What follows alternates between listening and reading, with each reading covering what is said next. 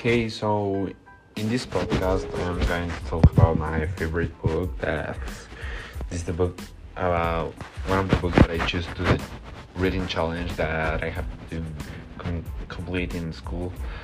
So this book caught my attention because it was very funny and it will be like it's short.